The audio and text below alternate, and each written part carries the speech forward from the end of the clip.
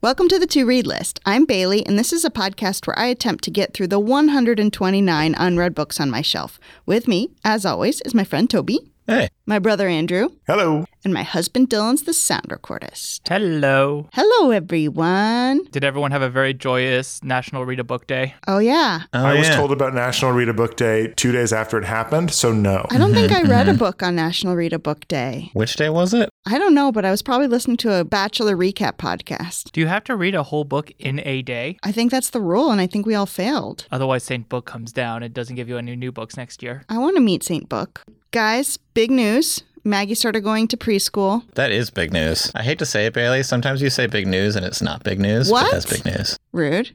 Yeah, sometimes you're like, big news. I saw a bookmark on the street that someone else had, and I'll never see it again. Toby's the one that texts us whenever he finds a book on the street. I mean, that's big news. I want to come back to the book you found on the street later, Toby. But yes, Maggie started preschool. It was very cute. I was really, really worried, but she was like fine. And nice. When we left her, she was smiling. And when we picked her up, she was smiling. But like, she doesn't talk yet. So I don't know what happened that day, like what she did. Did she have fun? She keeps pointing to her feet and to like a picture of a soccer ball. So I think she played soccer. I don't know. Wow. You mean football? I guess so. And yeah, the lady, when she brought her out to us, the like principal was like, she's going to be ready for a nap. And I was like, that's it. That's all I get. I have no idea what that means. But that's my biggest update. Go Maggie. I will say I felt pretty smug that, remember, Dylan, all the boys were crying. Oh, yeah. They were like sobbing in a line, and Maggie was just like playing with the dollhouse. But we did kind of like sneak out because we didn't want to do like a big goodbye. We thought it would make it worse. And so who knows what happened when she turned around and we weren't there. We ghosted our No, child. it's a good call. We did kind of. You Irish goodbye to your child. Yeah, but that's my big news. Toby, I want to hear your big news about what was it, Clooney the Scourge book you found? How dare you? You read the book in which Clooney the Scourge dies. You know he's not in the series anymore. I really remember the plot really well. You have to solve a riddle. Yeah, a really simple riddle. So yes, big news. Pages who follow the Instagram might already know, but I found maybe the best street book find of my life, and it happened all on the loading dock of a CVS. Where all magical rendezvous happen. Exactly. By the bus stop. I was walking through town and I saw that someone, for some reason, had kind of laid out probably like 8 to 10 paperbacks in a row on this loading dock. It was more like a handicap accessible ramp, to be honest. And I looked through them, of course. And at the very end, there was Salamandastron by Brian Jakes, the author of the Redwall series. And I scooped it up. I was very excited. As Bailey has mentioned, I texted the whole group. They gave me a pretty tepid response. So I was angry about that. But yeah, no, I took it and I read it over the long weekend and had a fantastic time. It was like, one of my favorite street book finds ever. Toby, what are you going to do with it now that you've finished? Like drop it in another CVS? I hadn't thought of that. I don't know. I'm going to hang on to it for now. We'll see where the instinct takes me. I will not be leaving it. As much as I love finding pavement books, I don't think I'd ever have the heart to leave a book on the pavement because I'm not so naive to think that every pavement book is taken joyfully up and given a new home. I had never thought of like giving away books on the street, kind of like giving away a puppy you don't want on the street. And now I'm feeling guilty for giving away books. Oh, What? No. No, books are but sent. Bailey, you do have to realize that books, despite what might happen when we leave the room, are not known to be alive. Well, They do not require food, access to the outdoors, or water. Okay, but like books can die. Like Toby said, it could rain on the book and I was then responsible for this sentient being's drowning. Yeah, but you live in California, so. Yeah, you put them in little free libraries. They have hats. Okay. All right. Okay. Orphanages for books. I have a little shame, but it's not a big deal. All right. Cool. Tell us about it. We'll be the judge. Yeah, we'll decide what's cool. All right. Well, I did buy the latest in the Court of Thorn and Roses series because it came out in paperback, The Court of Silver Flames, but that's not a big deal because, like, that's to be expected. When we were in Telluride for the Telluride Film Festival, which was very fun, we saw the film Women Talking by Sarah Polley, which is excellent. I think it's going to win Best Picture. Anybody who doesn't agree is not an ally to women. Anyway. Whoa. Wow. And I liked it so much that I went to the local bookstore and bought a copy of the book, but I've already read it. So, Is it shame? I don't know. I mean, if it is, you hate women. Well, it's shame for you, Bailey, if what you did to the first copy you had was put it out into a river or something. I guess we're going to have to set up a tribunal to decide your fate. This is a reference to women talking. I'll do a little shout out for women talking. I mean, you guys are all going to be excited about the movie when it's coming out soon, but you should also read the book. The movie is pretty much the book with a few little changes in the end, but it's based on a true story, which is also wild. The true story is there was a group of Mennonite women. The true story is that women talk to each other? Yeah. Isn't that nuts when men aren't there? I don't know about that. So a group of Mennonite women living in a colony in Bolivia. I would say what the book's about, because then you have to say it's like, but the book's about this. Dylan's mansplaining how I should do this review. Yeah, I was going to say, this isn't men talking, Dylan. Okay, so the book follows a group of Mennonite women. They are meeting on the loft of a barn because the men in their community have horribly drugged and raped them in the night, pretty much hundreds of women in their colony. And at first the men claimed it was the devil and they were hysterical and it's work of female imagination. But then they caught a man and then the police takes him into custody. The rest of the men pull together and try to get money for bail. And while the men are out, the women gather and decide what to do. Should we do nothing? Should we stay and fight? Or should we leave? Whoa. This really happened in a community in Bolivia, a Mennonite community, and that makes it all the more horrifying. But it's a really great character study and a really great, treatise on patriarchy. And it's got like every actress. The movie has a lot of really famous actors like Jessie Buckley, Rooney Mara, Claire Foy, Frances McDormand. It's very good. 2 thumbs up. Sounds amazing. Yeah. So I don't know if that's shame, but that's something I wanted to report. And I want to say, go pick up that book and read it. It's only 200 pages. Very fast. I've been working on my Goodreads goal. I've been toiling away and I still have 8 books to go to catch up. But it's better than if I were even more behind. Oh, and one other thing I wanted to say about Telluride is that I had a dilemma, which is they had an adaptation of the book The Wonder by Emma Donoghue, which is on both Andrew and my to-read lists, starring Florence Pugh. And I wanted to see it, but I hadn't read the book yet. So I was like, I guess I don't see it. But just so everyone knows, that's coming down the pipeline. Andrew, do you like Florence Pugh and do you have any shame? Of course I like Florence Pugh. I am a human being. Despite the rumors to the contrary. And yes, I do. For once, I've been very shameless for a while. I've been living my William H. Macy, Emmy Rossum, Guy from the Bear life. But it's all caught up to me. It's all coming back to me now. Shout out Meatloaf and Celine Dion. I have 4 books of shame. However, I want to, you know how Bailey talks about her extra credit and all that nonsense to try to mitigate her shame? I'm owning that I have 4 books of shame. I would also like to say that I've read about 6 books in the last 3 weeks to try to catch up on my Goodreads goal. So mitigate where I can mitigate. I still think I'm net positive in my reading removal of books from shelves. So you did read a book for National Book Day. Probably. You had official National Read a Book Day cake, as is tradition. Sick. It's made out of books. It's not very tasty. Oh, well, I've eaten books in my life. No questions, please.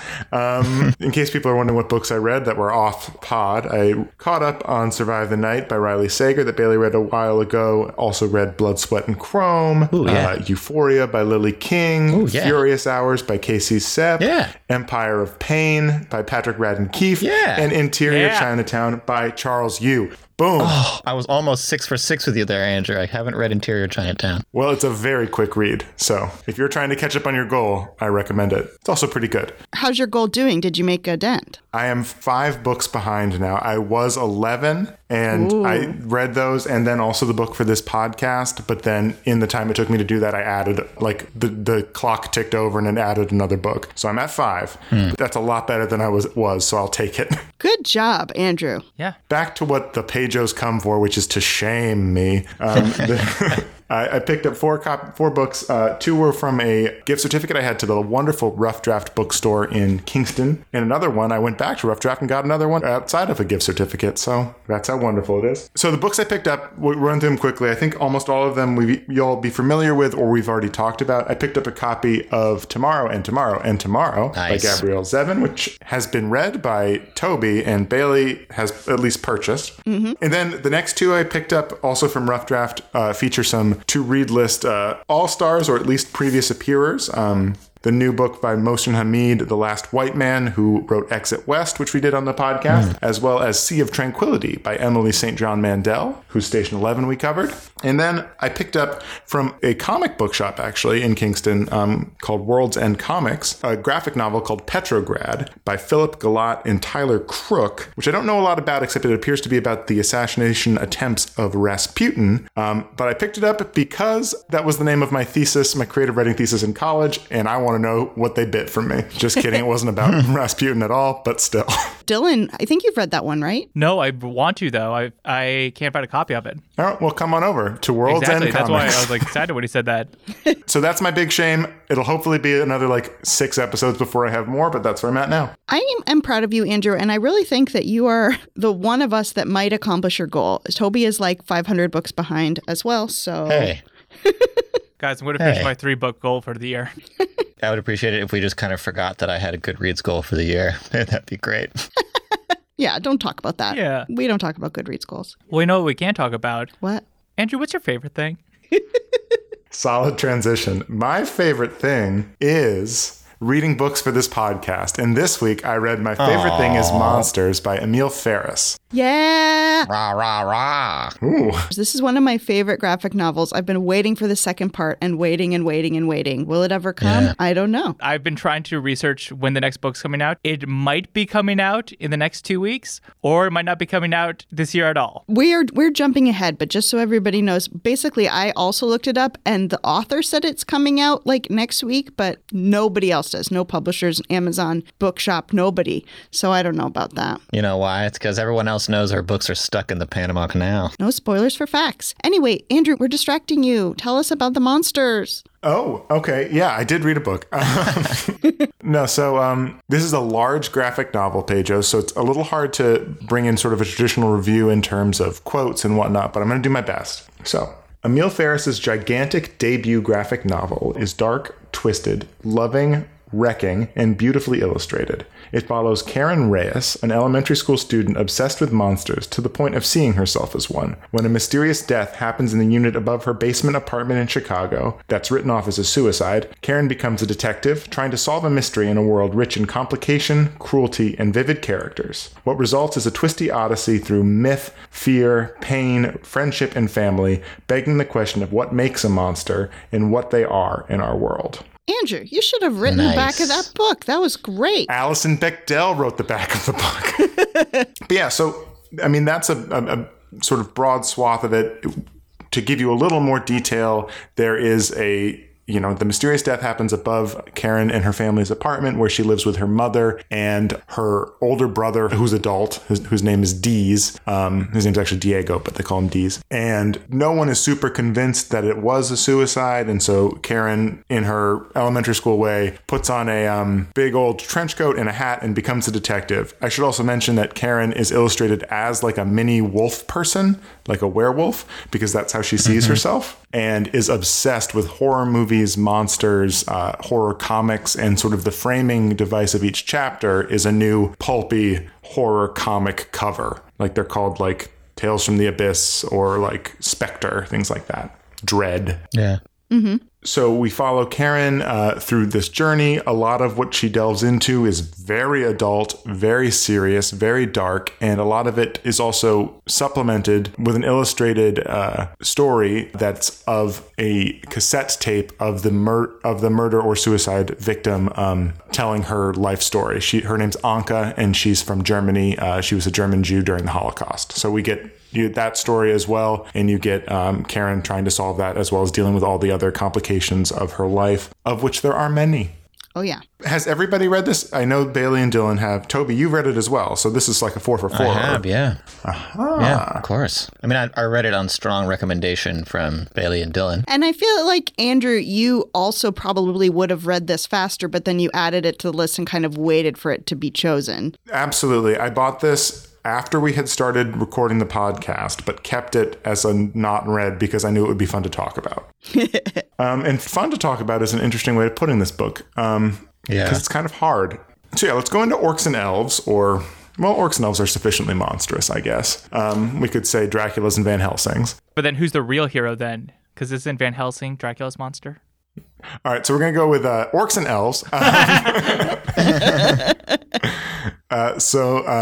My elves, it's absolutely gorgeously illustrated. At its purest, the art is very beautiful because Ferris has such a mastery of her craft that she can create these gorgeous pencil drawings that just are completely evocative. And you should know going in, or you would know immediately going in, that a sort of conceit of it is that it's Karen's notebook. So the pages are all lined. It looks like you've gotten her school notebook that she's been drawing in instead of paying attention in class. But of course, because it's Emile Ferris doing the drawings, the level of the art is so insanely gorgeous that it's a very cool sort of just physical object. I think it kind of looks like she took like a Bic pen and was just like scribbling, and that's how she was shading. Yeah, like you said, like doodling during class or something. It's just so creative and gorgeous. Yeah. A little bit of research. I can confirm that a lot of it, not quite Bic level ballpoint pen, but a lot of the illustrations are straight up ballpoint pen. And an interviewer I read asked her if she regretted choosing that as a medium, and she said, yes, absolutely.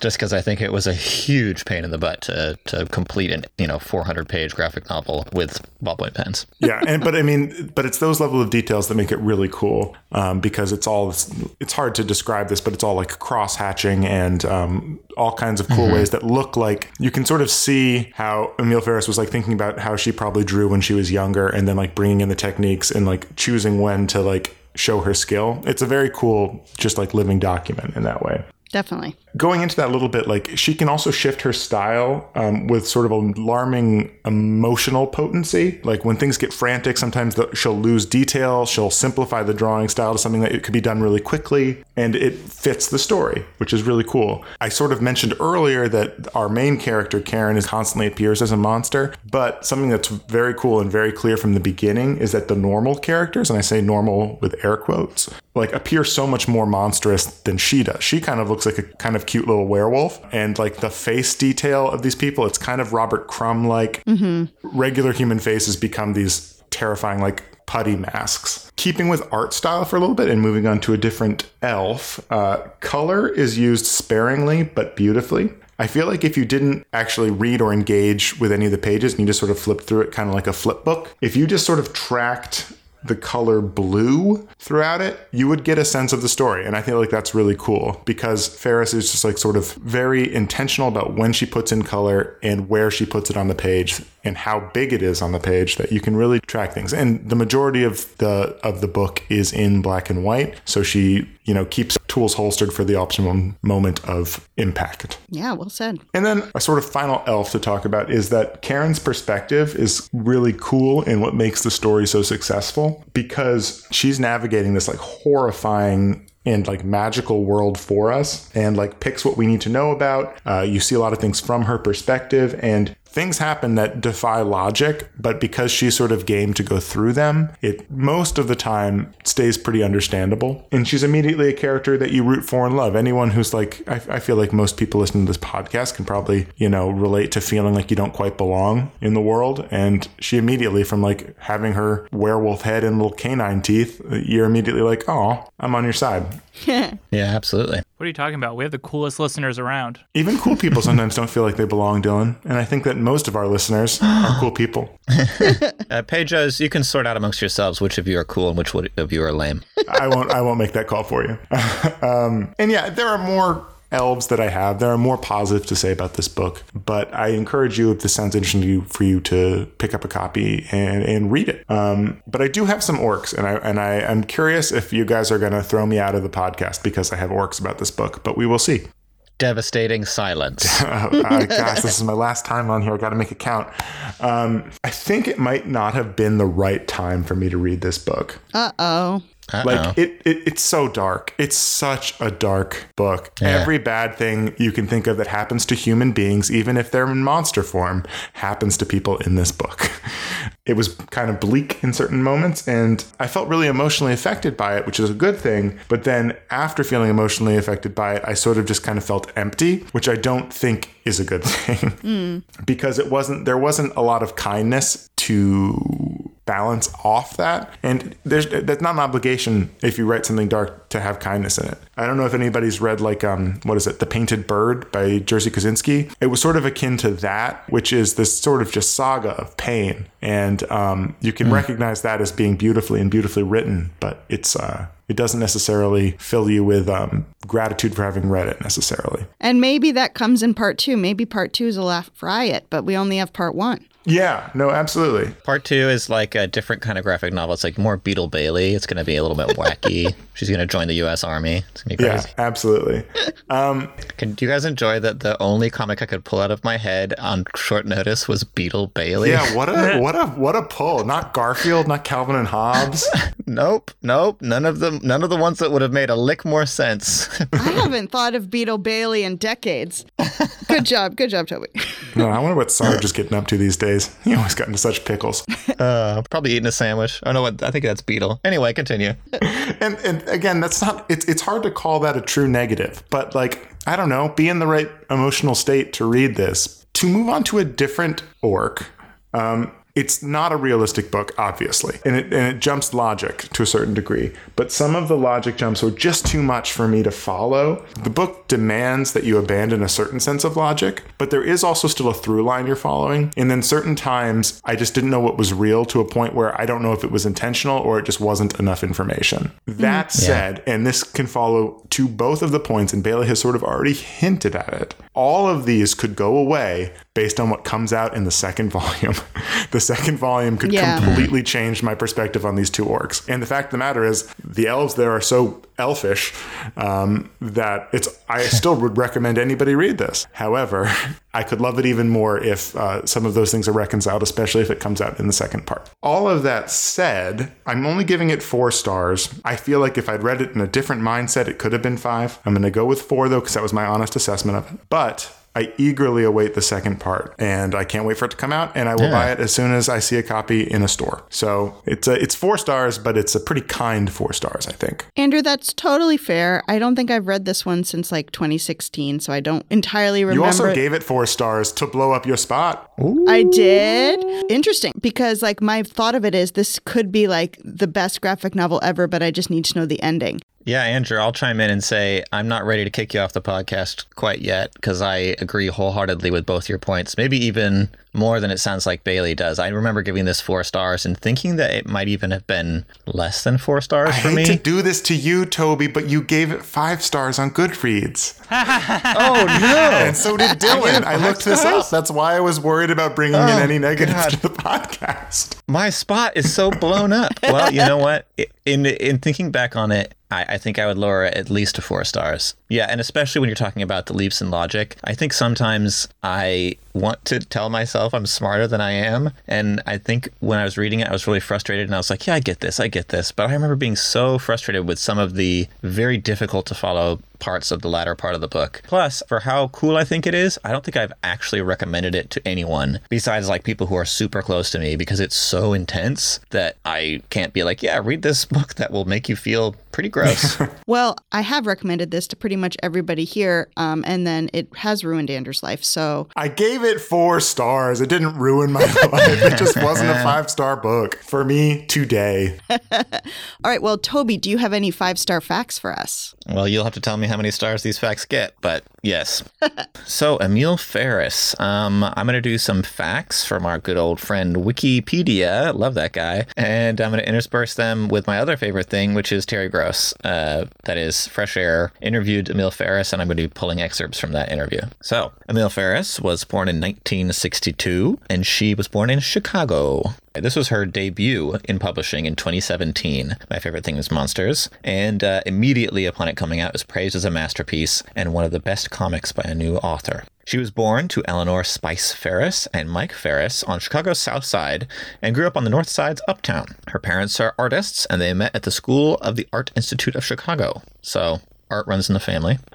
She can trace her Hispanic lineage from indigenous Mexico to Spain, and she's also of Lebanese, German, French, Irish, emigres, and Sephardic Jewish descent. So she's got a lot of history. Cool.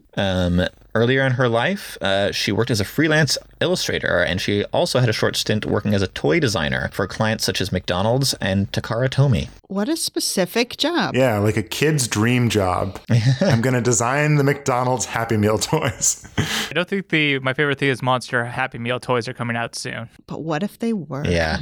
Well, on that note, Emil Ferris has a very intense past, and it's so intense that I will actually give you a bit of a trigger warning. If you are not in the mood to hear about abuse of children, if you're not in the mood to hear about death and serious illness, I would maybe skip the next couple minutes of the podcast, because her life has been pretty hard.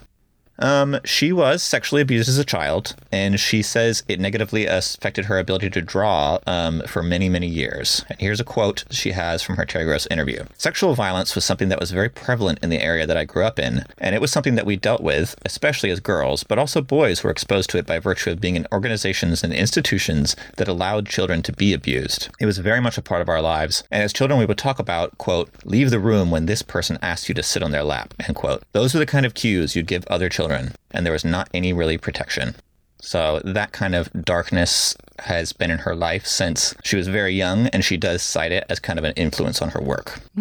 Another influence specifically on this work is in 2001, when she was 40 years old, she caught West Nile fever from a mosquito bite. 3 weeks after she went to the hospital to get it treated, she ended up paralyzed from the waist down and lost the movement in her right hand. As she eventually regained the motor functionality and returned to working and drawing, she ended up getting an MFA in creative writing from the School of the Art Institute in Chicago. She's right-handed, right, Toby? That's correct, yeah. And she has regained mobility. She still walks with a cane, but she obviously has regained a lot of dexterity in her right hand. While she was recovering from the paralysis, she actually worked on her graphic novel, on this graphic novel. And here's a quote about that process. "For me, the moments of beauty were when I duct taped a quill pen to my hand, and I'm shaking, knocking bottles of ink, and my daughter steadies my hand and helps me put the quill down. Then she's with me. She's standing beside the drafting table, and I'm drawing, and I draw a wheelchair, and I think she's going to draw me sitting in the wheelchair, but she draws me standing up out of it. And she says, 'Mama, I know they told you you're not going to walk again, but I really believe you will.' It's in those moments when everything seems so dark that the most beautiful things happen." Oh. So maybe part 2 of My Favorite Thing of Monsters is going to get a little bit more bright. Who knows? So this is her speaking about having West Nile virus.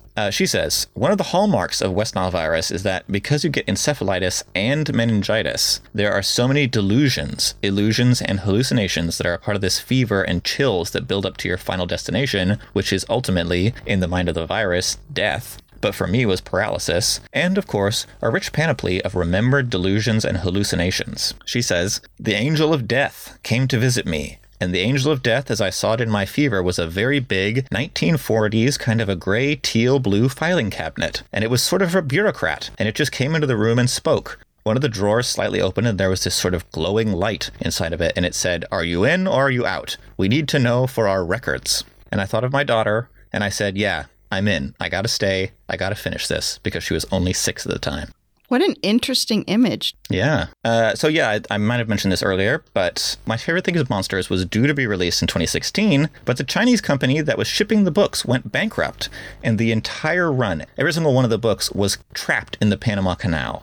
It was eventually released in 2017 by Fantagraphics and immediately received praise from authors like Art Spiegelman, Alison Bechdel, and Chris Ware, and it was regarded as one of the best comics of 2017.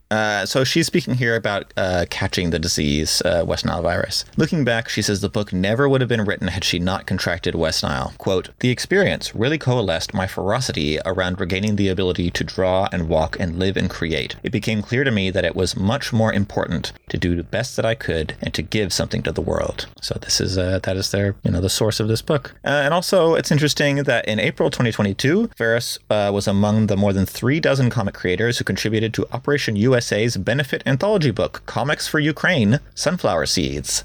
So if you would like to see some new work by Emil Ferris, that's where you can see it. All right. Yeah, and that is Emil Ferris. And hopefully we'll be doing more facts on her when part 2 comes out and we read it. I would say that's a solid 3-star fact. Just kidding, 5 stars. What? Wow. You know what? No facts from Maggie O'Farrell. I hope you know everything you want to know about her. No, just kidding. Oh, and you know what? I will say right now, I'll tease it. These 2 authors share a shocking connection. Bum, bum, bum. Good facts, Toby, and good review, Andrew. That is My Favorite Thing is Monsters by Emil Ferris, 4 stars. Woo. Well, in this wonderful adventure on the sea of reading, did you pull up anything in your net this week, Bailey? What about a big old ham? Did you go fishing for some ham? It took me a second. I'm like, what are you talking about? Yes, I did read a book this week, and it was called Hamnet. Oh, what a coincidence. That's what Andrew and I were talking about. I read Hamnet by Maggie O'Farrell. This came out a few years ago. The subtitle is A Novel of the Plague, so you know. Fun. Important If you for the don't time. know, now you know. It's very easy to summarize what this book is and to introduce it because it's on page 1, historical note. And so I'm going to tell you this, and this is the entire plot of the book. Are you ready? Born ready. In the 1580s, a couple living on Henley Street, Stratford, had 3 children, Susanna, then Hamnet and Judith, who were twins. The boy, Hamnet, died in 1596, aged 11. 4 or so years later, the father wrote a play called Hamlet. That is the plot of the book. So obviously it's about William Shakespeare. It's about his marriage to, people think of her as Anne Hathaway. In the book, she's called Agnes. It's about how they met, how they had kids, how he, became a playwright, and their son, Hamnet, died of the plague. Did he write any other plays that I might have heard of? Yeah. Just some obscure history plays. One about a Scottish person. Did he do Seussical? Yes, he did do Seussical. I love Seussical. And then it goes through the first production of Hamlet at the Globe Theater, and that's the end of the book. So the introduction tells you exactly what's going to happen, but the magic of this book is it still draws you in despite the fact that you know everything going in. So you're saying that the show must... Go on. I'm glad you guys are married to each other. Okay, so one interesting thing is that, I've given proper nouns, but the character in the book is not named William Shakespeare. He's called the Glover's son or the playwright or Agnes's a husband or... Billy Shakes? No. Bailey, I wouldn't cut in except that I have an actual thing relating to that in the research, which is pretty funny. Tell us. So this is, like many of my facts, this is pulled from a lovely article on The Guardian. So one of the stumbling blocks to writing the novel was the feeling that Maggie had about a presumption of characterizing a genius. The interviewer says, I noticed she never used Shakespeare's name in the book. And Maggie says, I couldn't. When you're sitting at your computer, immersed in the world you created, and have to write, William Shakespeare had his breakfast. It's impossible not to think I'm an idiot. Even calling him William seems colossally presumptuous. So that's why she doesn't call him William. Billy Shakes went to the bathroom. See, I like that a lot. And I think this isn't William Shakespeare's story, although it's about everybody in his life. And it's probably the draw that you have to the book in the first place. It's more about his wife, his children, his family. And Gwyneth Paltrow. And Gwyneth Paltrow. And his legacy and the legacy of his son. So you sympathize with every character. Agnes in particular is so interesting. She was 8 years older than William Shakespeare, and she was considered an old maid and an eccentric. In this book, I don't know if this is true, but Maggie O'Farrell characterizes her as one of those healers that finds herbs in the woods, and people might think she's a witch, that sort of thing. But she also has a kestrel that she has on her arm that follows her around. And that's the scene where William Shakespeare, where the Latin tutor sees her with the kestrel. That's kind of his oh, I like this girl. And I liked that he was into not the traditional flower. Why did they call her Agnes instead of Anne? There is a historical note at the end where the author says that Agnes's father in the will addressed her as Agnes. Yeah. And that was actually really helpful. At the end, it's just a paragraph of this is everything I made up. And it's really insignificant. It's there was already a Joan, so I had to have a different name here, even though this other lady was also named Joan. So it just feels like you're in the hands of somebody that did a lot of research and cares about showing what is true, but also doing some fun speculation as well. Nice. Maggie O'Farrell has beautiful descriptions. Just in general, the way she presents ideas is beautifully written. For example, in talking about Agnes moving in with the Latin tutor, Shakespeare's family. Shakespeare's father is abusive, and everybody in the family kind of like tenses when he comes near. And so in moving into the house, Agnes is trying to figure out how everything works. And this is how Maggie O'Farrell describes it on page 120. In the early weeks of her marriage, Agnes collects impressions as a wool gatherer hoards wool, a tuft from here, a scrap from there, a few strands from a fence, a bit from a branch, until you have a whole armful, enough to spin into yarn. Just a creative way to present this idea of gathering information. Yeah. Maggie O'Farrell also has excellent descriptions of like really visceral or upsetting things like death, sex, childbirth. You just get the sense of like, yeah, she's probably had a kid because that's exactly what it feels like.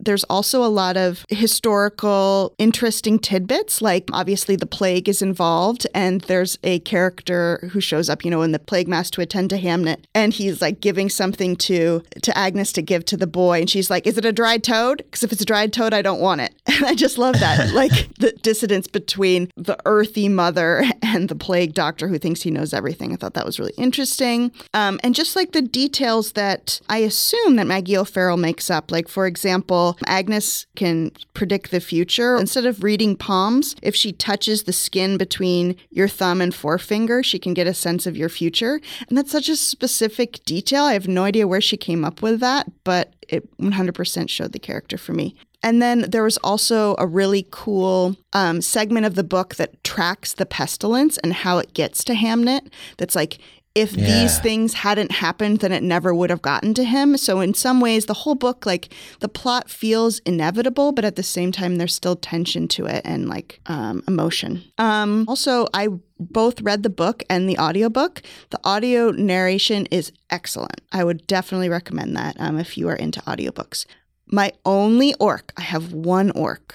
It's hard to say. It's kind of like Andrew. I just wanted the book to be a little bit different just for me, which is that I wanted a little bit more of the actual play of Hamlet, which is kind of just at the end. And I wanted a little bit more of Shakespeare in the Globe, but that's not what the book is. And I have to acknowledge and accept that. But I just wanted a little bit more of the connections. Like they don't go too into detail of like every scene of Hamlet and how it might be like his son. And I wanted a little bit more of that. So you're saying if there was any improvements, the play would be the thing. The play is the thing, wherein we catch the conscience of the king.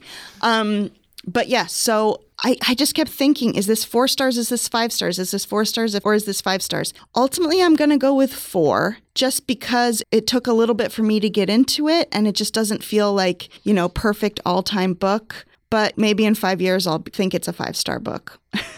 Nice. I mean, to read or not to read, that is the question. Oh, what a rogue and peasant slave am I. Toby, you've read this one, right? Yeah. I would have to say I agree wholeheartedly with your entire review. Actually, except for the end part. I think the ending with the play was quite well done, and I didn't want more of it. But the other, I think all of your elves, I really agree with. I think having read it over a year ago now, Agnes really is the standout thing that kind of everything else more or less fades away. And as you were saying things, I recognize them. But Agnes as a character is still really fresh in my mind and is like a kind of an all-time amazing character. So yeah, I think I give it 4 stars too. Andrew can look it up and blow me up if he wants to. I don't know if I gave it 3 or something. Toby, you gave it 1 mango? And I don't know what that means.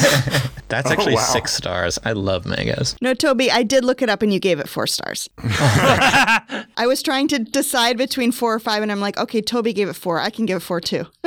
Really? I had an influence on it? Wow. I feel flattered. Yeah. But do you have any more facts on this Maggie O'Farrell? I do. So, Maggie O'Farrell was born on the 27th of May in 1972, and she's from Northern Ireland. She's been a novelist for quite a long time now, and she got acclaim with her very first novel called After You'd Gone. It won the Betty Trask Award. She also won another award, the Costa Novel Award, for The Hand That First Held Mine in 2010. Hamnet won the Women's Prize for Fiction in 2020 and the Fiction Prize at National Book Critics Circle Awards. She's been publishing for a long time. This is her probably biggest success so far, but she has been hitting them out of the park for many years now. So she was born in Coleraine in County Londonderry, Northern Ireland, and grew up in Wales and Scotland. And here we go. Here's our tie with Emile Ferris. At the age of 8, she was hospitalized with encephalitis and missed over a year of school. Whoa. It very nearly killed her. She also suffered from a pronounced stammer during her childhood and adolescence. She stated that well into the 1990s, being Irish in Britain could be fraught. She says, we used to get endless Irish jokes, even from teachers. If I had to spell my name at school, teachers would say things like, oh, are your family in the IRA? Teachers would say this to a 12-year-old kid in front of the whole class. They thought it was hilarious to say, ha ha, your dad's a terrorist. It wasn't funny at all. I wish I could say that it's less common today because people are less racist, but I think it's just that there are new immigrants who are getting it now. Teachers, that's not funny. That's not the way to make the cool kid like you. Also, who cares if the cool kids like you? They smell. They're going through puberty and they smell bad. She has worked as a journalist in Hong Kong and as a deputy literary editor of The Independent on Sunday in London. She has taught creative writing at the University of Warwick in Coventry and at Goldsmiths College in London. She's lived in Ireland, Wales, Scotland, Hong Kong, and Italy, and she now resides in Edinburgh. You mean you can introduce yourself as Maggie O'Farrell, The Independent?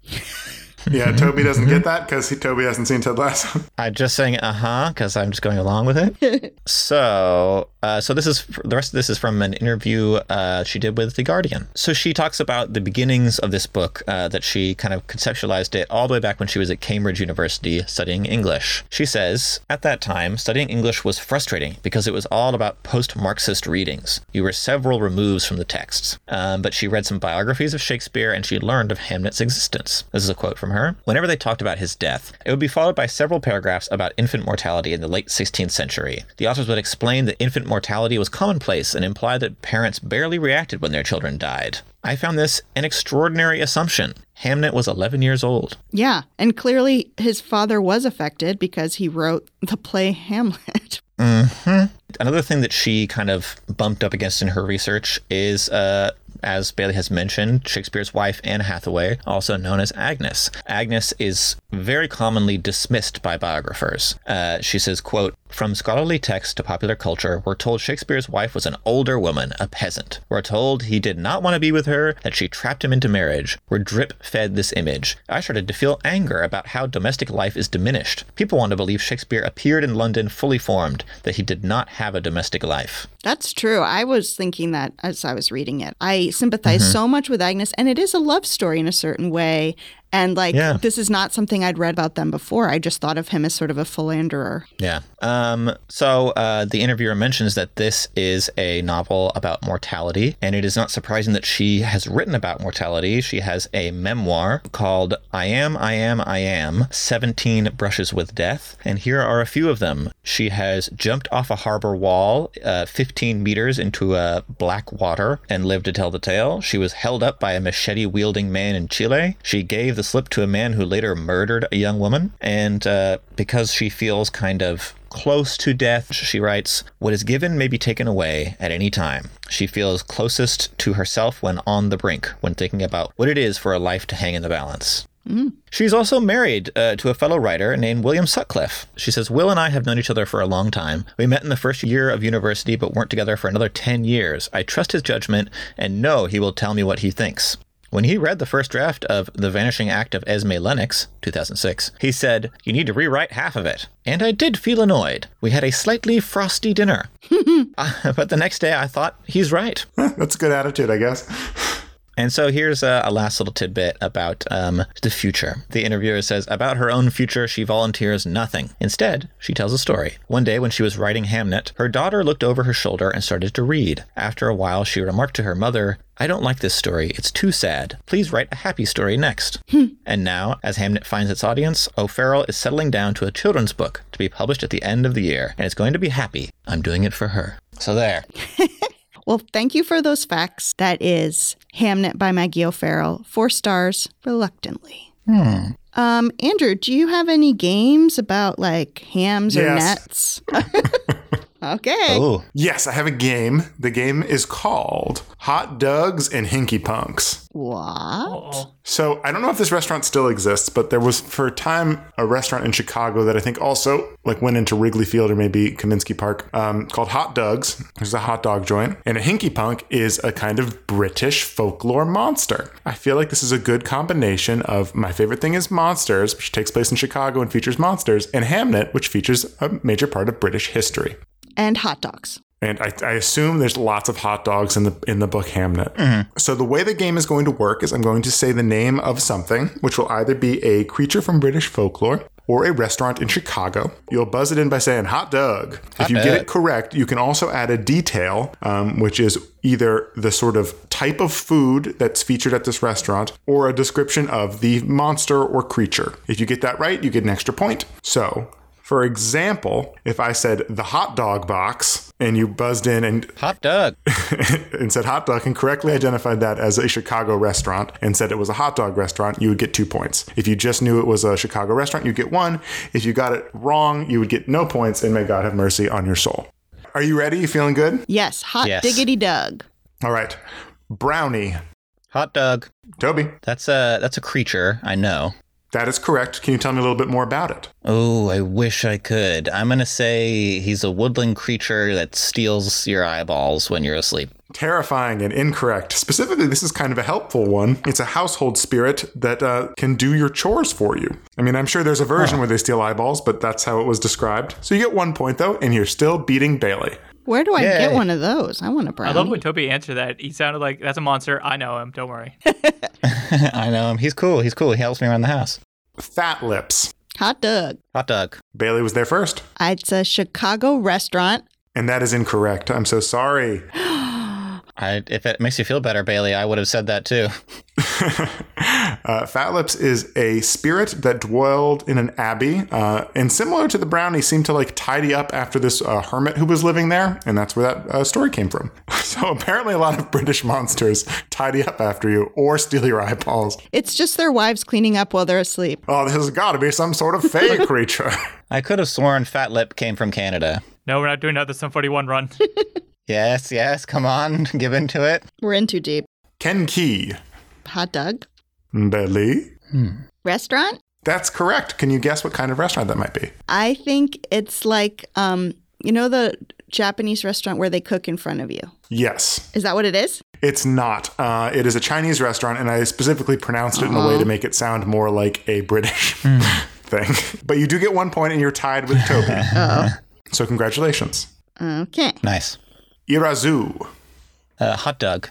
Toby. Restaurant. Correct. What kind of food do you think they make at Irazu? Irazu, I'm going to say Japanese food? No, it's Costa Rican, butthead. No. That is a 10 Things I Hate About You reference. I apologize.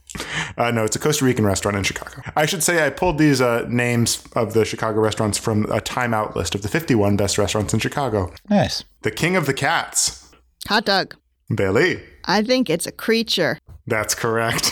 I think it's McCavity, McCavity. There's no cat like McCavity. It's a Jellicle cat. All right. Had you just said it was the King of the Cats, you would have gotten an extra point, but you sang McCavity.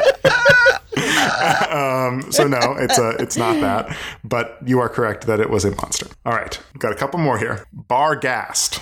Hot dog. Toby. I'm going to say restaurant. That is incorrect. Oh. A Barghast is either a monstrous black dog or a ghost/elf. There's a couple different versions of it, depending on the region you are in Britain. I've read this one. It turns out to be Sirius Black, so your information is incorrect. Ah, yes. The Grim. All right, we have 3 more. Gallet. Hot dog. Toby. Monster. No, it's a Mediterranean restaurant in Chicago that I think just got its first Michelin star. Congratulations. Oh. 2 more. Again, we're still tied, but we will go to the tiebreak if we need to. Black Anise. Hot dog. Bailey. That's a restaurant. It's not, though. It's a monster. And it's a hag/witch that liked human flesh. Don't call me a hag. I'm not a hag, I'm a wife. Oh, boy. All right, guys. It's tied 2-2. Bayan Co. Hot dog. Toby. Restaurant. Correct. And what kind of food does it make? I'm going to say like South American food, like banya. I'm thinking South American food. You're in the right direction. It's a Cuban restaurant. Ah, okay. But Toby, that does mean you're the winner. Yes. What would you have said if I said giant? Because it's both. Oh. So I was going to trick you with the tiebreaker, but Toby, congratulations. You're our chief restaurateur/cryptologist. Excellent. I'll take that title. And I'm the hag. And I'm Peggy. Good game, Andrew. Thank you. Makes me want to get back to Chicago and sample the restaurants. Yeah, it's making me hungry, honestly. My favorite thing is Dylan. It's time for Dylan to choose books at random from our shelf to read next. It's time for The Choosening. The Choosening. The Choosening. Well, the thing is, I can give Andrew the choice of what his choosing is, but he might refuse it. But that'll just make the drama even better. Uh-oh. When he reads, number 32, The Hero with 1,000 Faces by Joseph Campbell. Oh, butts. That was a hero's journey joke. Yep, I Andrew, get it you now. specifically said that you did not want to lose like the college textbooks I you had on did, your and the list. thing that So- gets me here is I didn't even buy this. This is Jillian's book that I put on my list.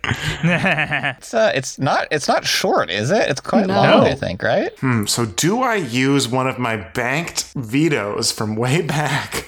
Because I don't want to read this. We still have those? I forgot about that. I mean, we each have like 4. I think only one or two of us have used them. But no. The spirit of the to-read list is you read what's drawn. So I will do it. Wow. Pejos, that was literally the refusal of the call. And then whatever comes after that. I'm accepting the call. I'm refusing the way out. I don't know if that's a step. Which of us is the mentor that has to die? That's what I want to know. Ooh. Well, see, now I feel really bad because Andrew seems pretty upset. I guess number 47, I'll Show Myself Out. Essays on Midlife and Motherhood by Jesse Klein for Bailey. It's so easy compared to Andrew's book. I think most things would be easy compared to Andrew's poll. Jesse Klein is the Joseph Campbell of our day. I think I bought this for myself for my birthday or Christmas. I don't know, but I love Jessie Klein. I love You'll Grow Out of It. I like her on Big Mouth. I'm excited to hear what she thinks about motherhood because I'm right there with her. So I'm going to enjoy my book. Here's the thing. Andrew's going to suffer through his book, and then he's going to realize that he's been reading it wrong and learn a lesson, and then he'll overcome it. He'll grow stronger in the end. Yeah. My wife does have a tattoo of the hero's journey on her person, so I suppose I should support her by reading this book. Oh, okay. So that means in 2 weeks on the podcast, I'll be reading I'll Show Myself Out by Jessie Klein, and Toby will be reading The Member of the Wedding by Carson McCullers. Yeehaw. Thanks for listening to the To Read List. If you'd like to get in contact with us, you can email the To Read List podcast at gmail.com. Follow us on Goodreads, Instagram, and the Storygraph at the To Read List podcast. And whether you are or are not a tiny cute werewolf, if your favorite thing is this podcast, let us know. Rate us 5 stars. Go on to your podcatcher of choice. Press that 5-star button. Write us a review. It really helps us. I mean, you listen to podcasts. You know what it helps. Do it. Please don't wait 15 years to do it. And another way to help us out, which is one of our best ways of finding new listeners, is by telling a friend. So you can tell your brother, your sister, your company of players that are doing an audience for the new King of England. Just tell them. Come on. But thank you. Word of mouth is our best way of finding new listeners. So if you have a book-loving friend, please tell them about our podcast. Thanks to Toby and Andrew for co-hosting the podcast with me, to Dylan for sound recording, and to Miss Jillian Beth Durkee for composing our intro song. See you in 2 weeks. Happy reading. Books.